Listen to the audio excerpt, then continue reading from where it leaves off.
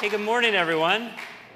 I see some new faces. My name is Andy, and I'm a pastor here at Bridge, not the pastor, one of many. But about once a month, I have the privilege of bringing God's Word on a Sunday morning, and I absolutely love to do it. Looks like it's going to be okay. Is it going to be okay? I think it's going to be okay. We are so glad that you're here. I'm so glad to see kids. Kids are totally welcome here. We love children. We love what they bring and the joy and the energy. But if you as a parent are feeling, like Danny said, like, hey, maybe just running around and getting some of those wiggles out, we would love for you just to go watch the service in the fellowship center. You're welcome to do that. You're welcome to let your kids see other kids and have a blast.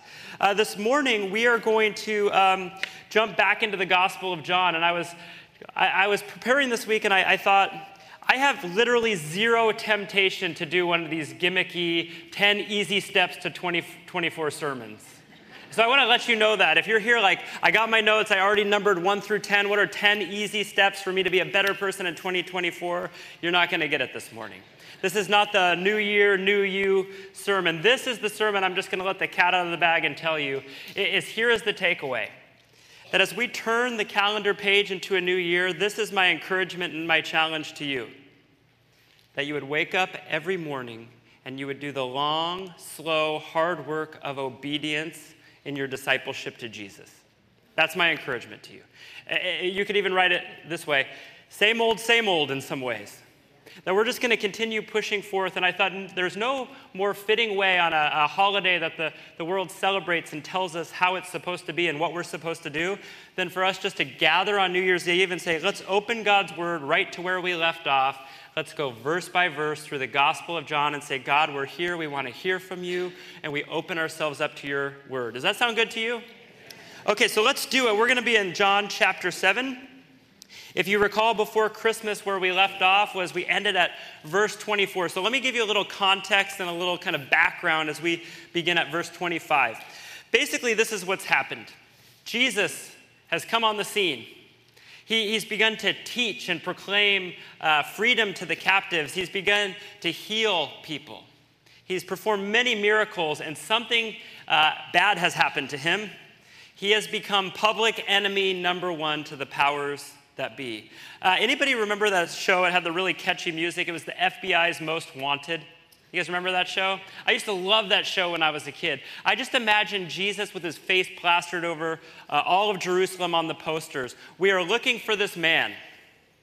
This man is not supposed to be here. He's influencing them in the wrong way. And so we learn at the beginning of chapter 7 that Jesus kind of goes underground for a second. And some of his close friends say, well, are we going to go to the festival in Jerusalem?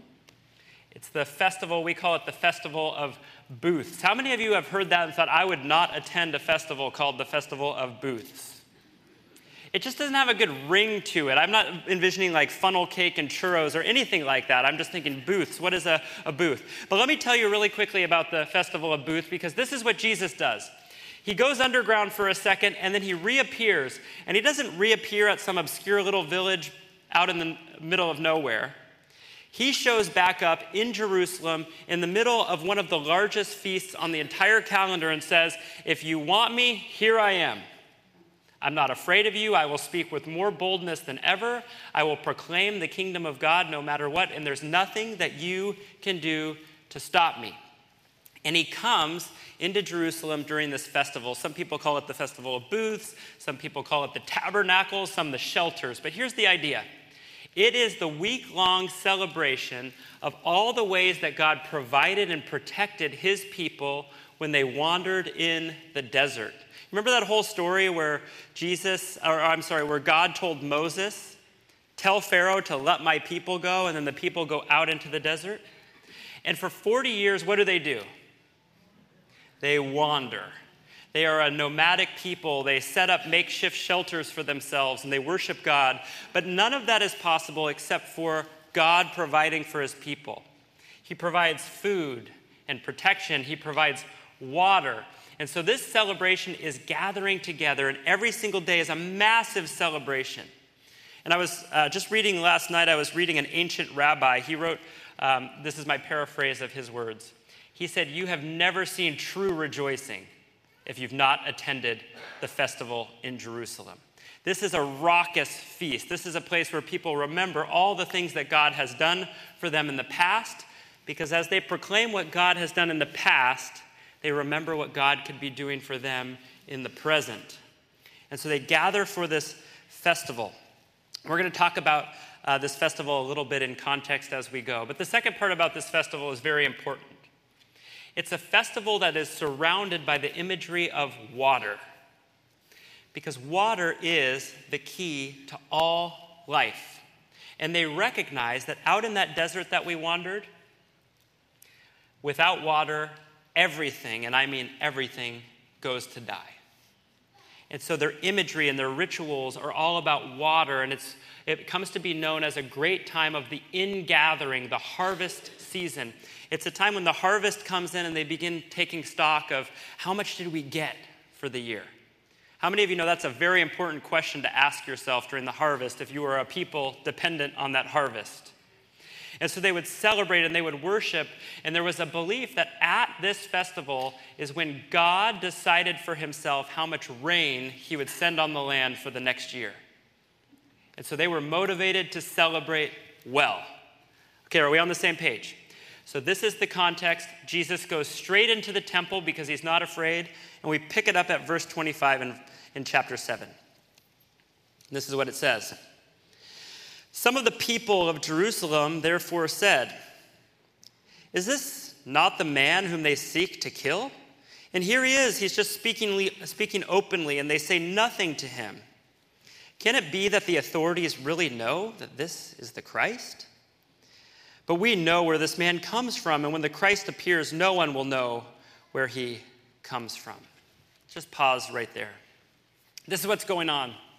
They are surprised, because if you can just envision walking into the temple complex and you've seen Jesus' wanted poster all over Jerusalem, then you walk into like the center where all the authorities are, and there he is teaching. This strikes you as a pretty bold move, wouldn't you say? There he is. And it begins this dialogue where they have to ask themselves some questions. He's standing right here. How come they're not arresting him? And then they go on to say this. Can it be that they know that this really is the Christ? So here's their question. Do they know some information that they're withholding from us? What is the explanation that they're not arresting this man? He's standing before us and he's teaching with boldness right to their faces, and still they do nothing. So they have to ask this question, and it slips into their conversation. Is it possible that this really is the Christ? Verse 27, but we know where this man comes from, and when the Christ appears, no one will know where he comes from.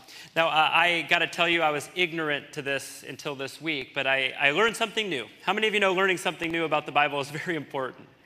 So I didn't know this, but in the first century, there was kind of two schools of thought on who the Messiah was and where he would come from. And they both come from different prophecies in the Old Testament. The first one comes from the book of Malachi, chapter 3, and I'd encourage you to check it out for yourself. But here was the idea. Malachi led people to believe that when the Messiah was to come, he would just kind of poof, come out of nowhere, almost like a lightning strike, and there he would be. And so what we're reading is likely a group of Jews who believe that. And so what they're saying is, we know where this man came from, therefore he can't be the Messiah. Scratching head, right? Is that right? That's what they're asking themselves. In a few verses, we're going to find the other group of people who are going to say, this can't be the Messiah, because this man, I'm pretty sure, came from Galilee, and the Messiah is supposed to come from Bethlehem. So they have the idea from the book of Micah, chapter 5, and I would encourage you to check that out, that says, "Oh, Bethlehem, you are not least among the nations. The Messiah will arise from you." This is a famous Christmas passage. And so the dialogue is beginning, and I want you to see this, that as the crowd see Jesus, they see him confront the authorities. They're not arresting him. All it does is makes the buzz around him grow, and the conversations amongst them become about who is this man. Let's jump back in at verse 28. So Jesus proclaimed as he taught in the temple, "You know me, and you know where I come from." I believe this is a wink, wink sarcasm. They think they know physically and geographically where he comes from, but listen to this. "But I have not come of my own accord. He who sent me is true, and in him you do not know." What is he saying? He's saying to the religious elites, I am sent by the Father, and the reason you don't recognize that is because you don't know him. I'm pretty sure this is what people refer to as fighting words. You don't even know him. This is the temple. This is Jerusalem. This is the religious elites. This is the Pharisees. This is the group of people who are responsible for shepherding God's people. And what does Jesus say to them in their own home, more or less? In the temple, you don't even know him. If you did, you would know who I am. So you want to know what people do when you confront them and you challenge their power? Verse 30 tells us. So they were seeking to arrest him. We got to eliminate this guy. He's going to cause nonstop trouble. If he's willing to show up with his wanted poster right into the temple and confront us and basically rub it right under our noses, this is as good as it's going to get. It's going to get worse. And we have to eliminate him while we can. So they want to arrest him, but no one laid a hand on him because his hour had not yet come. I love this verse. John wants us to know that maybe from the outside it looks like this. The Pharisees cannot arrest him yet because the timing isn't good. Do you know that like when a revolutionary arises and somebody who has like the ear of the people, you got to eliminate that guy with a good strategy. Otherwise, it's going to turn him into a martyr. Have you heard this before? And so they got to scheme and they got to figure out when is the time we can nab him when nobody will notice. Can anyone remember when they actually do arrest him? When do they do it? Late at night. Where do they do it? Out in the Garden of Gethsemane, where no one will notice. They'll wake up in the morning and think, oh, where'd that guy go? Or that's what they think.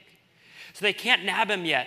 That's maybe the prevailing wisdom, but John wants you to know the real reason that they can't nab him yet is not because their strategy isn't good enough. It's because the sovereign God in heaven, who controls all things, has determined that this is not his time. His time has not come. It is not up to the Pharisees to dictate how time operates. It is God, the Creator, who determines how time works, and he says it's not yet the time. Verse 31, yet many of the people believed in him. They said, when the Christ appears, will he do more signs than this man has done?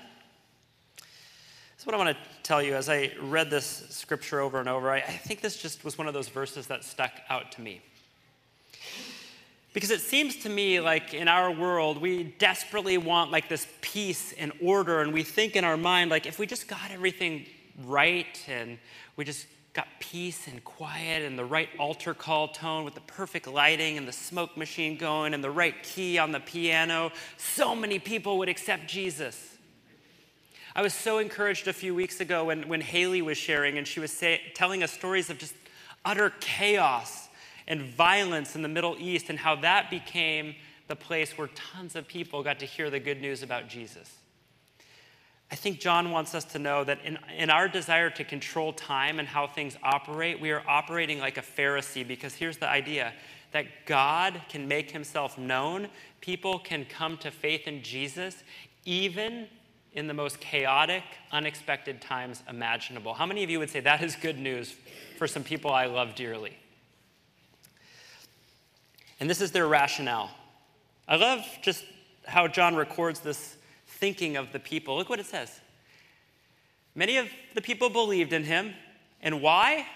Because they reasoned among themselves. When the Christ appears, so if this guy is not the real Messiah, are you telling me that when the real Messiah comes, that person's going to do more signs than this man has done?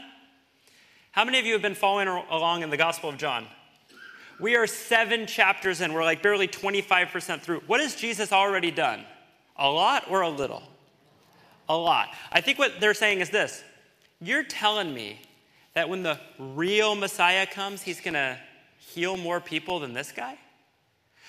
I got a cousin who listened to this guy teach, and he swears up and down that he multiplied bread and fed 5,000 people, and I would have thought it was a lie, except I know 10 other people who were there, and they tell it the exact same way. I know of a guy, he used to be the most obnoxious beggar ever. His family used to carry him down to the pool.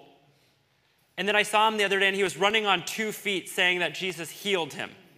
And you're telling me that this isn't the real Messiah? Please, I believe.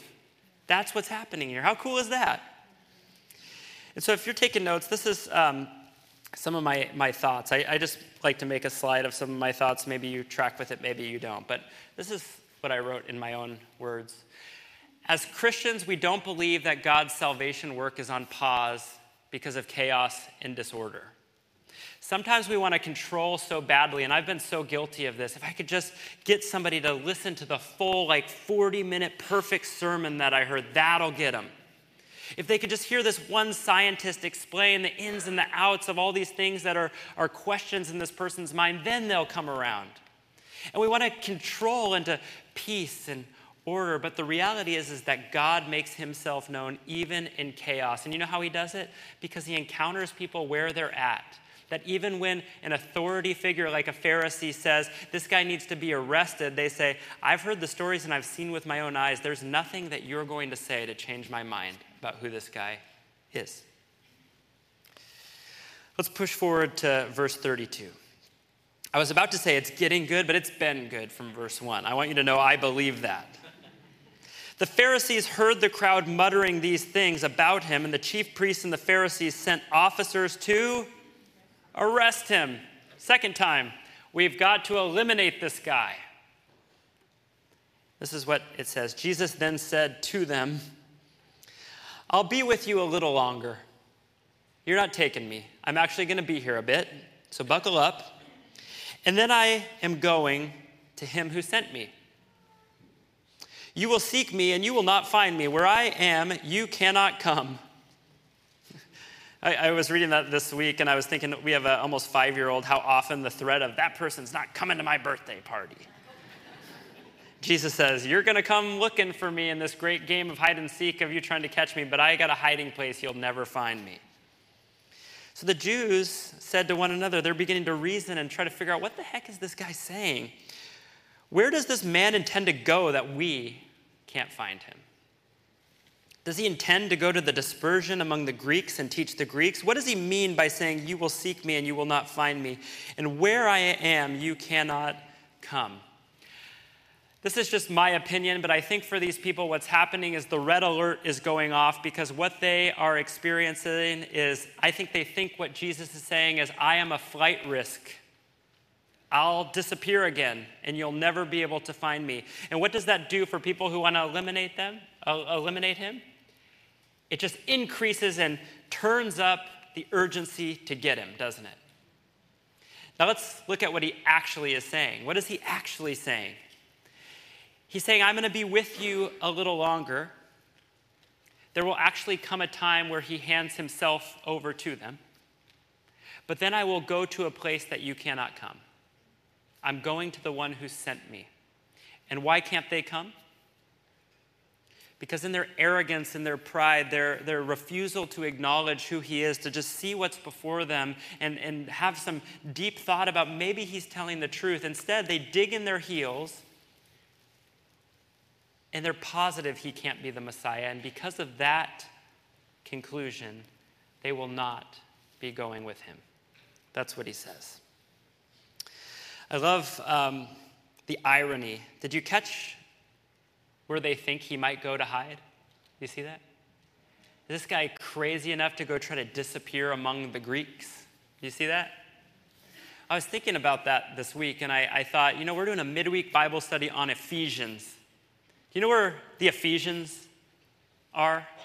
They're in a city called Ephesus. This is among the Greeks.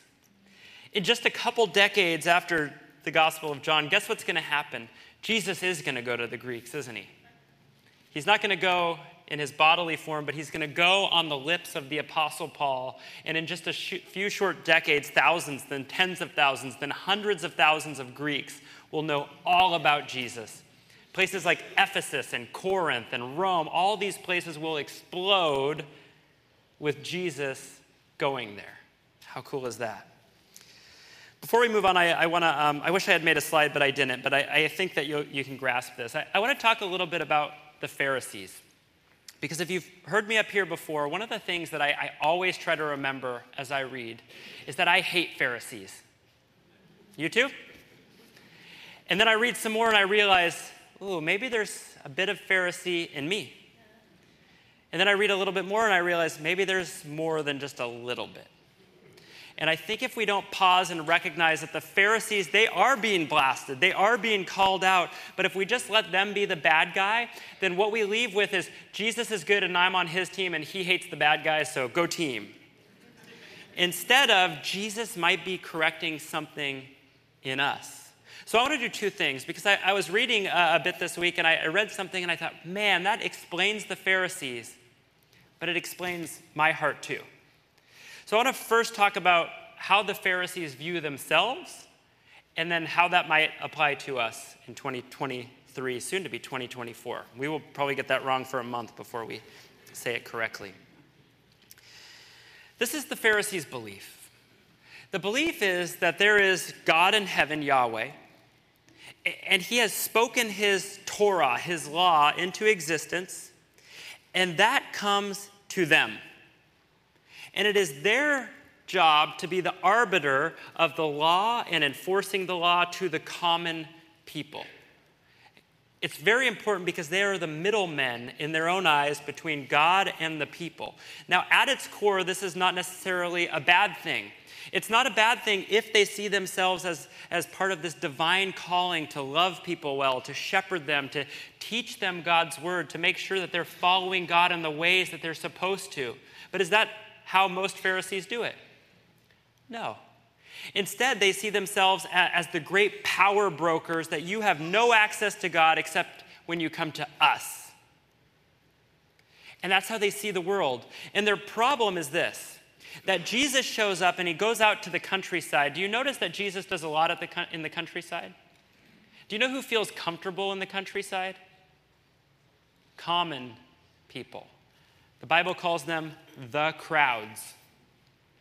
They feel comfortable and they go out to him, and guess what he does? He tells them that you have access to the Spirit and the presence of God right here, right now. You have it. Now, do you see the problem that the Pharisees are going to have with this? Because what he's saying, his theology that he's teaching them, is that you have access to God. Remember this whole business where he says, hey, when I'm going to tear down this temple in 3 days, the curtain is going to be torn. What is he saying? There will no longer be someone who stands as the arbiter, the middleman between you and God. You'll just have access to him. Now, this is bad news for Pharisees, because Pharisees need their position, because without this, they have no authority, they have no power, they have no ability to manipulate the masses of people. I'm not sure if you're like really intent or you're not getting it at all. You get it, thanks. He gets it. All right, Dylan, let's do this, you and me. Okay, so I was reading this week, second point, and I read this, and apparently it's like Social Psychology 101. I've never heard of it, but I looked it up, and it's like 18-year-old freshman in college learning social psychology. It's this thing called the self-serving bias. The self-serving bias. And let me tell you how it works. It basically works like this. When I accomplish something good in my life, guess who's responsible for it? Me. And when something negative happens in my life, guess who's not responsible for it? Me. Guess whose problem it is? Somebody else. That's how it works. Now, this has generated a culture of people that in some ways have achieved a great deal, because you want to know what happens? When failure comes, you just brush it off and you move on. I'm responsible for my successes. My failures, not on me. And so I think the technical way of understanding it is this, is that internal characteristics and qualities about me are why I do awesome stuff. When things go bad, it's extenuating circumstances. It's not me. It's the timing wasn't right, or that person's a jerk, or all sorts of things. So let me tell you a couple things. 77% of American drivers say they are better drivers than the common person.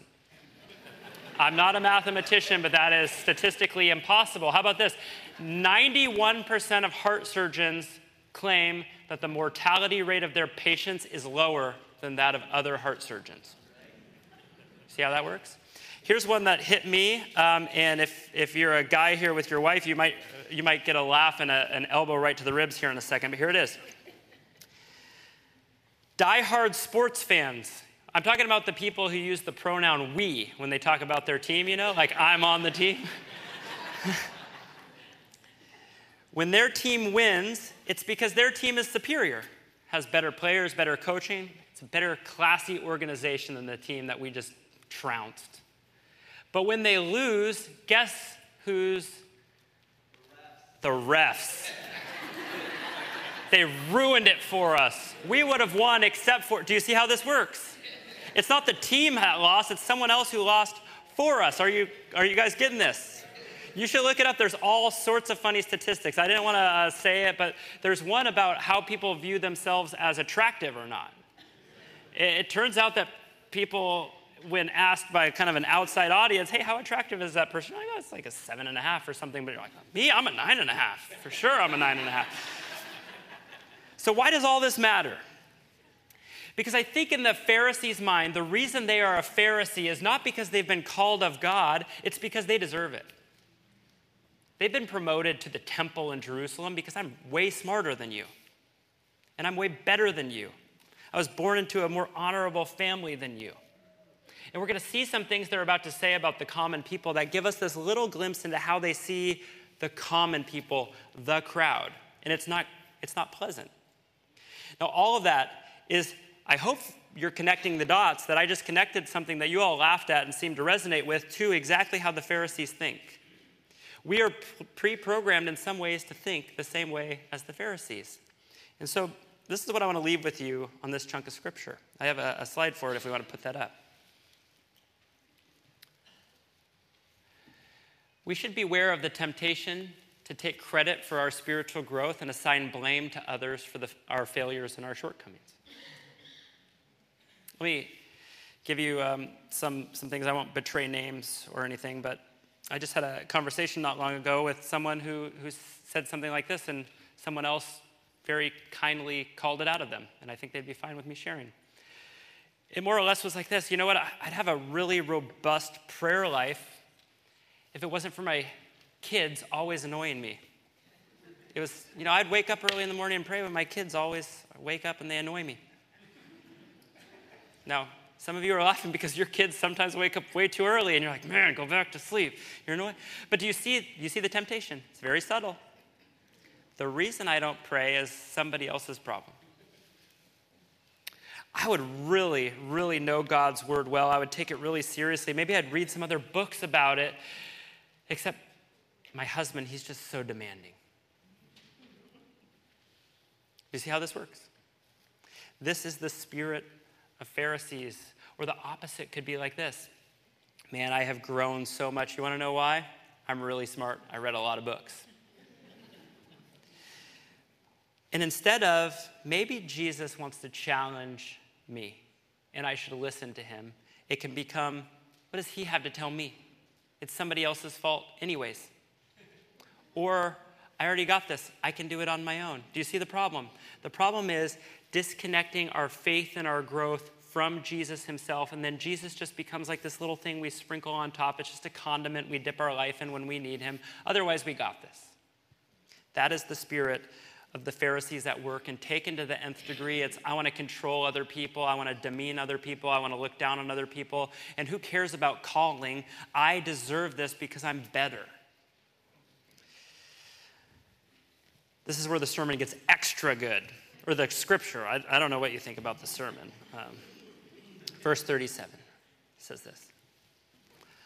On the last day of the feast, the great day, if you're an underliner, underline the great day, because that is there for a reason, and every Jew in the first century knows why, and we're going to talk about it.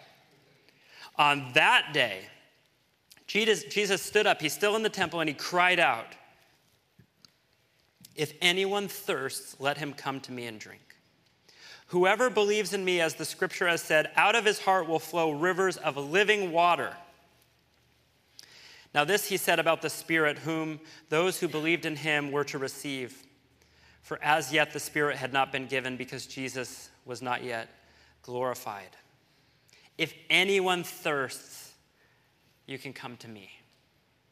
Now remember this whole thing about the Festival of Booths, and this is a commemoration and a reminder of what God did to provide for his people out in the desert. And as they do that, it begins to rush into the present. If God could do that in the past, he could do that for me right now in the present. Remember that whole thing? Well, it came with a whole set of rituals, and there was one primary ritual at the Feast of Booths that was bigger than all the other rituals. And I want to tell you about it. If you couldn't tell, I'm going to tell you about it. Here's what would happen. Every day of the week, the priest in the temple would grab a golden pitcher, and he would lead a procession out of the temple, and people would follow. They would be screaming and singing songs and reciting scriptures and laughing.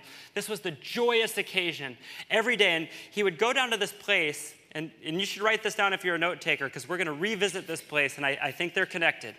He would go to the pool of Siloam, and he would go down to the water, and he would dip the pitcher in the water, and everyone would explode with cheering. This is the reminder that the source of all life comes from God.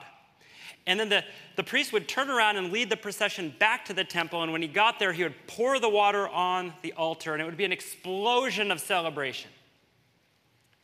That in that desert, God provided something that should not have even been there. Remember where the water came out of? A rock. Somewhere so outlandish to remind people that water doesn't flow in a desert, but God.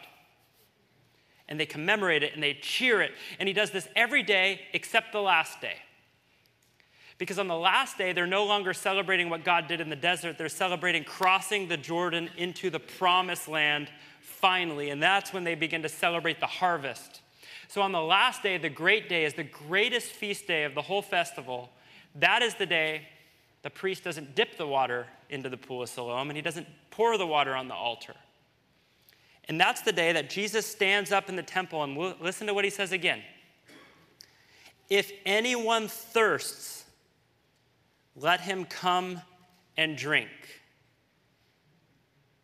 If anyone thirsts, let him come and drink. Whoever believes in me, as the scripture has said, out of his heart will flow rivers of living water.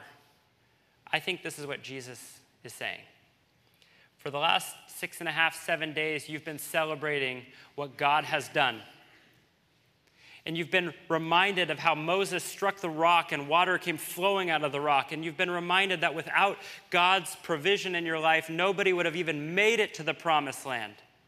And you've been reminded that God is the one who sends rain and the crops grow because of it. And he brought us into the promised land with the Jordan River where we can depend on water. And all of those things have been what you have been celebrating. But I want to tell you, everything you've been celebrating points to me. I am the great fulfillment. You want to know why? Because even if you took a cup and you drank water out of the rock, you got thirsty again. But in me, your thirst can be quenched forever and ever and ever. That's what Jesus is saying. And he stands up and it says he shouts it out in the temple. He makes sure everyone can hear. The thing that you're celebrating is me. And I am here to fulfill everything that you are celebrating. In me, he says, your belief is your drinking of me. Do you remember this already happened? He already said this once. Do you remember when he said it? He said it to a woman at a well. Now he is shouting it from the temple and saying it is available to everyone. Whoever believes in me, as the scripture has said, out of his heart will flow rivers of living water. I think this is kind of the key of what he's saying. So often when we come to faith or we come to know Jesus, and I notice it in my own prayer life, if I'm honest, is so often I find myself praying primarily about the things that who needs? Me. But I think what Jesus is saying is the river of living water is not just for your salvation, although it's totally for that. It's that you would become a source of living water flowing out of you too. And if we keep the illustration going, what does water do? When there's water present, what happens? Stuff grows. Yeah, like 10 of you know about water, yeah. Stuff grows. So what is he saying? The living water in you, stuff around you will begin to grow. Have you ever noticed just this realization where it pops in your head like, man, people are not without their issues, but there are people who know Jesus really well and their whole family is just really pleasant to be around? That's not to say there's not rough edges and there's not things getting worked on. Have you noticed this? Is it that living water might be flooding out and beautiful things are growing?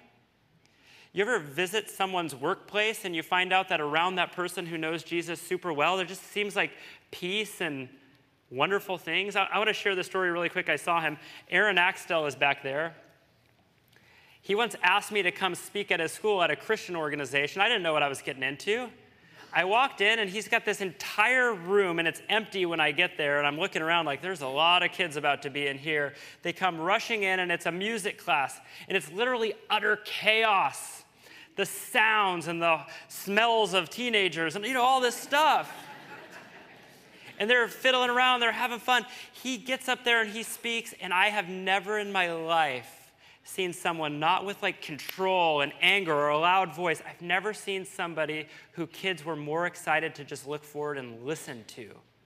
And I thought about that this week. That's what the living water looks like. It looks like things around it begin to grow.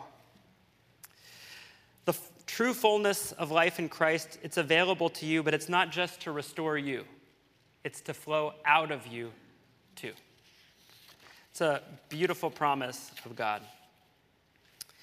So what happens when people hear Jesus talk like this? It says this in verse 40.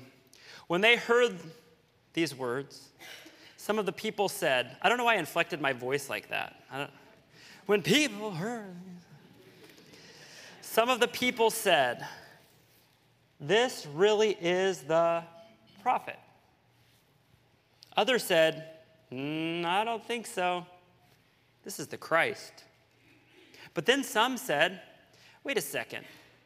Is the Christ supposed to come from Galilee? I thought the scripture said that the Christ was the offspring of David and comes from Bethlehem, the village where David was. So there was division among the people. Some of them wanted to arrest him, but no one laid hands on him. When I read that this is where my mind went. That it doesn't matter if it's, the year 30 AD or 2023 or 2024. You know that Jesus is just a figure that people have opinions about? Do you know that? There's not too many people in the course of human history where you're like, what do you think about Jesus? And people have given it at least some thought, right? Maybe they might say, I think he's like a historical person that people blew out of proportion, or I think he might have been like a Jewish prophet, or I don't think he even existed. But everyone has an opinion about him. Have you noticed that? That's been going on since he walked the earth. People had opinions about him. So let's talk about what they say. There's a group of people that say, this really is a prophet. I recognize some spiritual authority in him. He's a strong teacher. He's a guy who commands an audience, and rightfully so. I would put him on par with a prophet. Now, I think in their mind, they're thinking, this is a pretty big compliment. But then there's a group of people that say, I think more than ever, I'm convinced this is the real Messiah. I see it, and I believe it. But then there's a group of people that are like, nah. And here's what they say. Are you ready for this? They say, can't be the Messiah because he came from Galilee. Did Jesus come from Galilee? Yes. Was he born in Galilee? No. We just celebrated that. Has not the scripture said the Christ comes from the offspring of David? So what are they saying? We know what the scripture says, but we haven't actually taken the time to understand who he really is. Now here is the ironic piece. I didn't know this, but I read it this week. I read it in 2 places, so I hope that's enough sources. Wikipedia and Yahoo.com. Just kidding. Just kidding. Just kidding. I wanted to make sure you're still like. In the temple. Do you remember this business when after Jesus was born, Joseph and Mary, they go to the temple to register? It's because, I didn't know this, the temple has records of every Jewish baby born. That's why in some of the later revolts that the revolutionaries, do you know what one of the first things they do in the temple is? They burn the records. They don't want them to even know who exists out there. But Jesus' name is registered at the temple. And people had access to the information. If this guy's really the Messiah, he's supposed to come from Bethlehem. I heard he came from Galilee. Let's just check his birth record. Do they do it? So what are they doing? You ready for this? You know this guy and you know this gal. I have a strong opinion with no information. That's what this is. So there was division among the people on who this is. Some wanted to arrest him. Some wanted to lay hands on him. I want you to notice something that Jesus does and what he doesn't do, I think, is better. Jesus is who he is. He stands up, he shouts, he teaches, he performs miracles. But do you notice that Jesus doesn't ever come to these groups of people having this dialogue and like, hey, I'm here to set the record straight? You notice that he doesn't do that? What is he doing? He's not here to give you 15 facts to prove something to you. He's here to say, you can have an encounter with me, but faith is not something I can just build a case for, and 1 + 1 = 2, therefore you believe you're good. It's you need a real life encounter with me, and I'm here to provide that, but I'm not here just to set the record straight for people who are arguing over it. I think sometimes we desperately want to set the record straight, don't we? People say things and we think, that's wrong. I can prove it to you.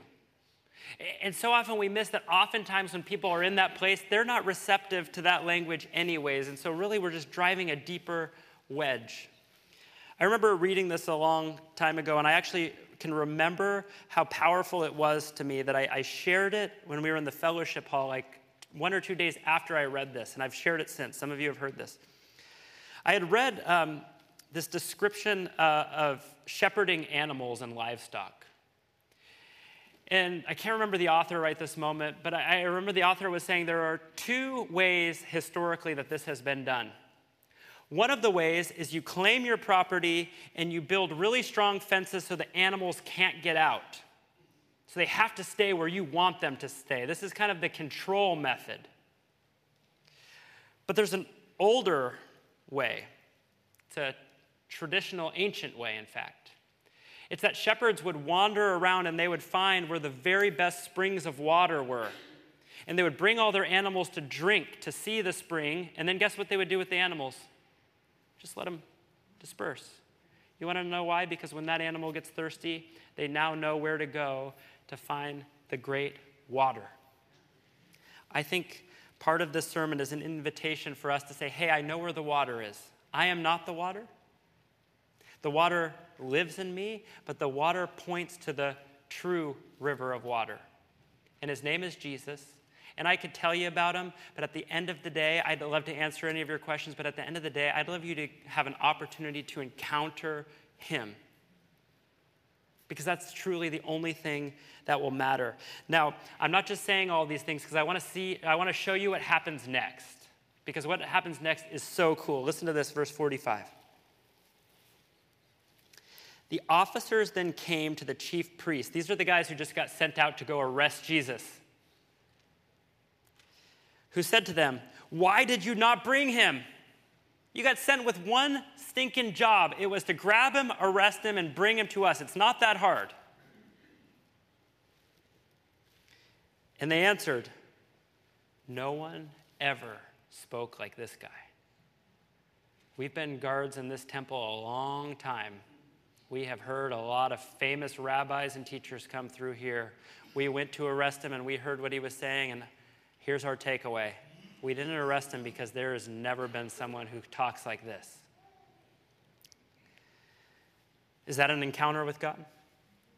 That is a powerful encounter. You've been sent to arrest him and hand him over, and it's such a powerful experience. You choose to do what? Defy orders of the most powerful people in Judaism. Your encounter is so strong, you defy them. Now listen. because I think this is an insight into what can happen to us as followers of Jesus, and we just need to be aware of it.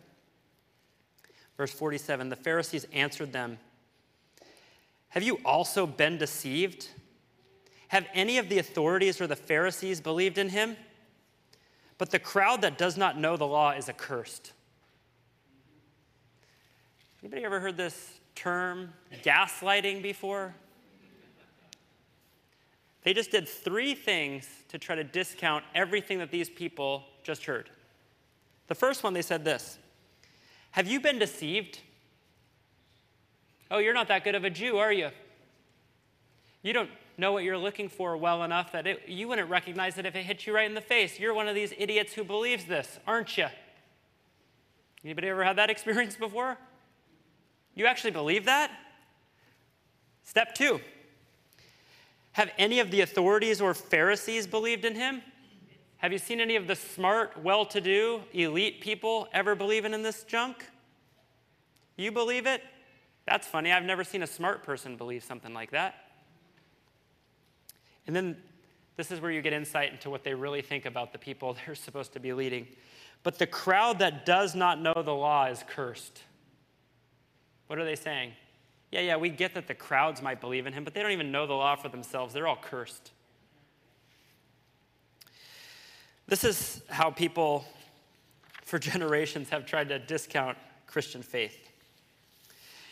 And I love how the story rolls out, because some of you might know this verse that comes from the Gospel of John, verse 3, or chapter 3. It's verse 16. Have you heard this verse before?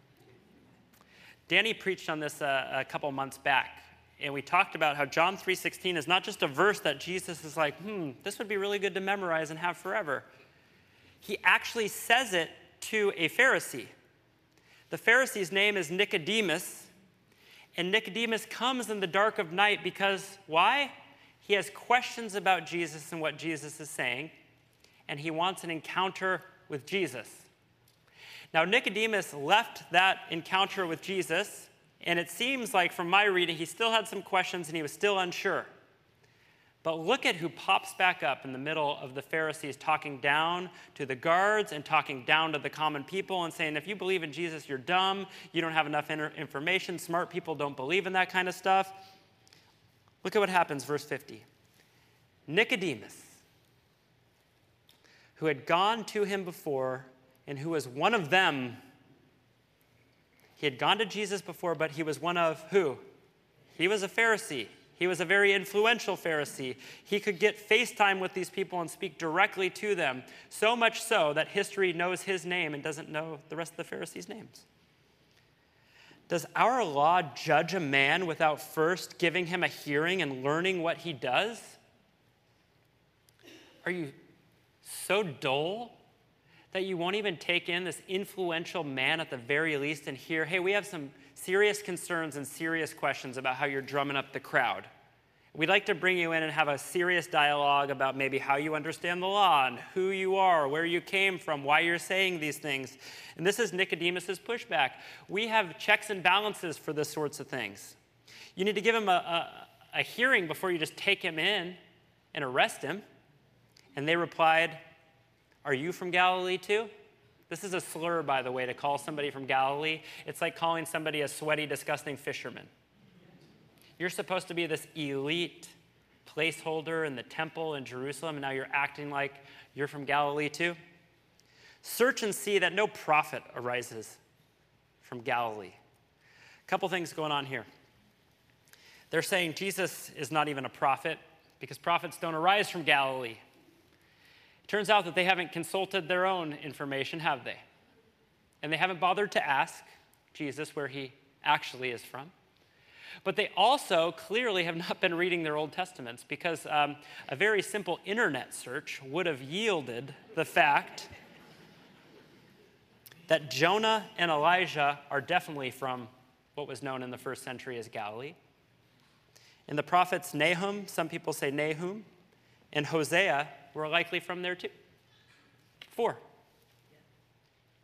So this guy can't be a prophet because he's from Galilee. Has there ever been a prophet from Galilee? Why, yes, actually there has. Google has told me so. So here's the point.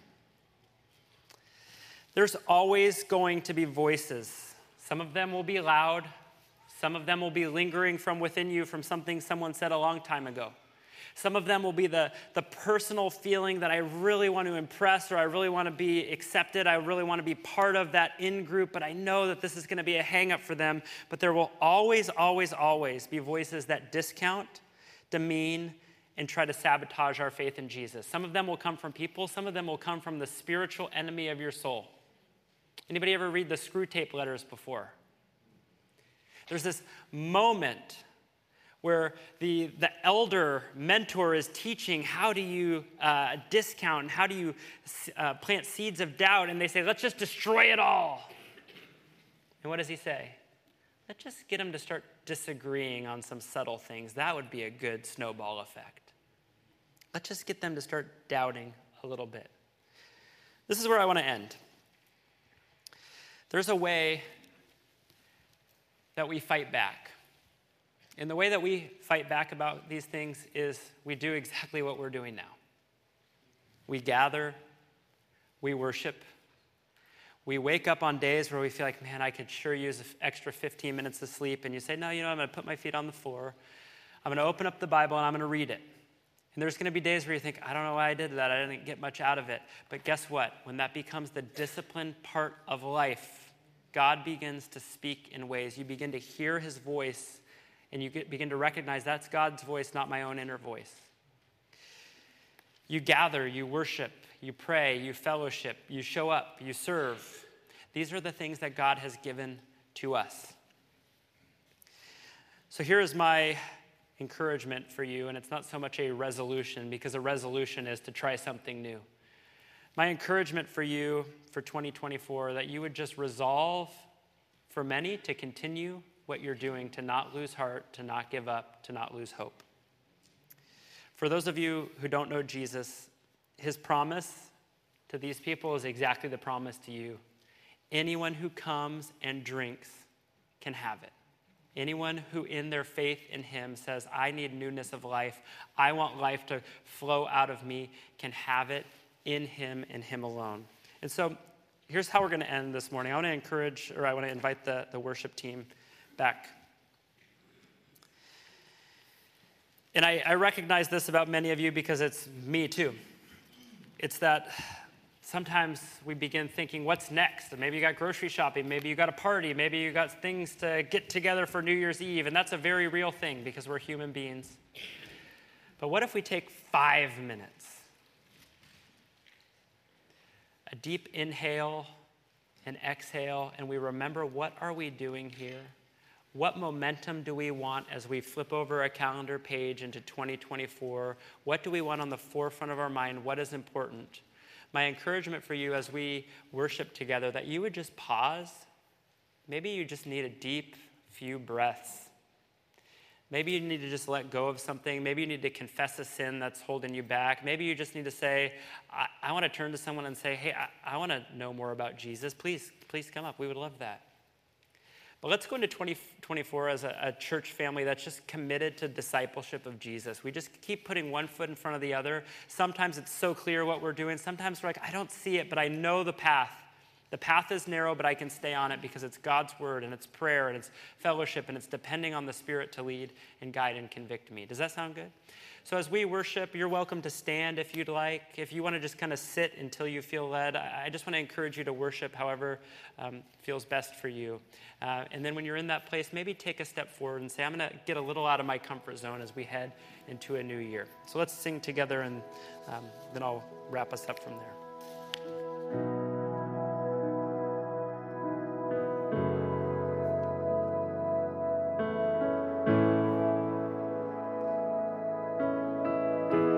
Here is where I lay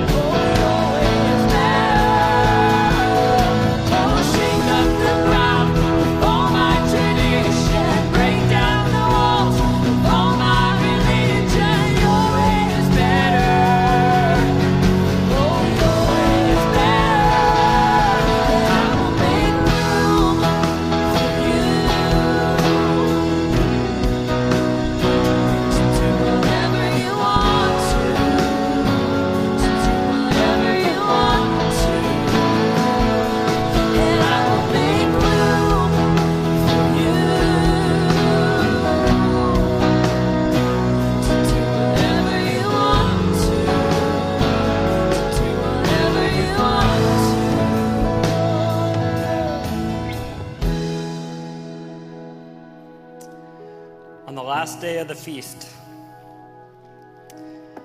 And on the last day of the calendar year, it was the great day, and Jesus stood up and he cried out, "If anyone thirsts, let him come to me and drink. Whoever believes in me, as the scripture has said, out of his heart will flow rivers of living water." I want to tell you, that living water is yours in him. Things really will grow.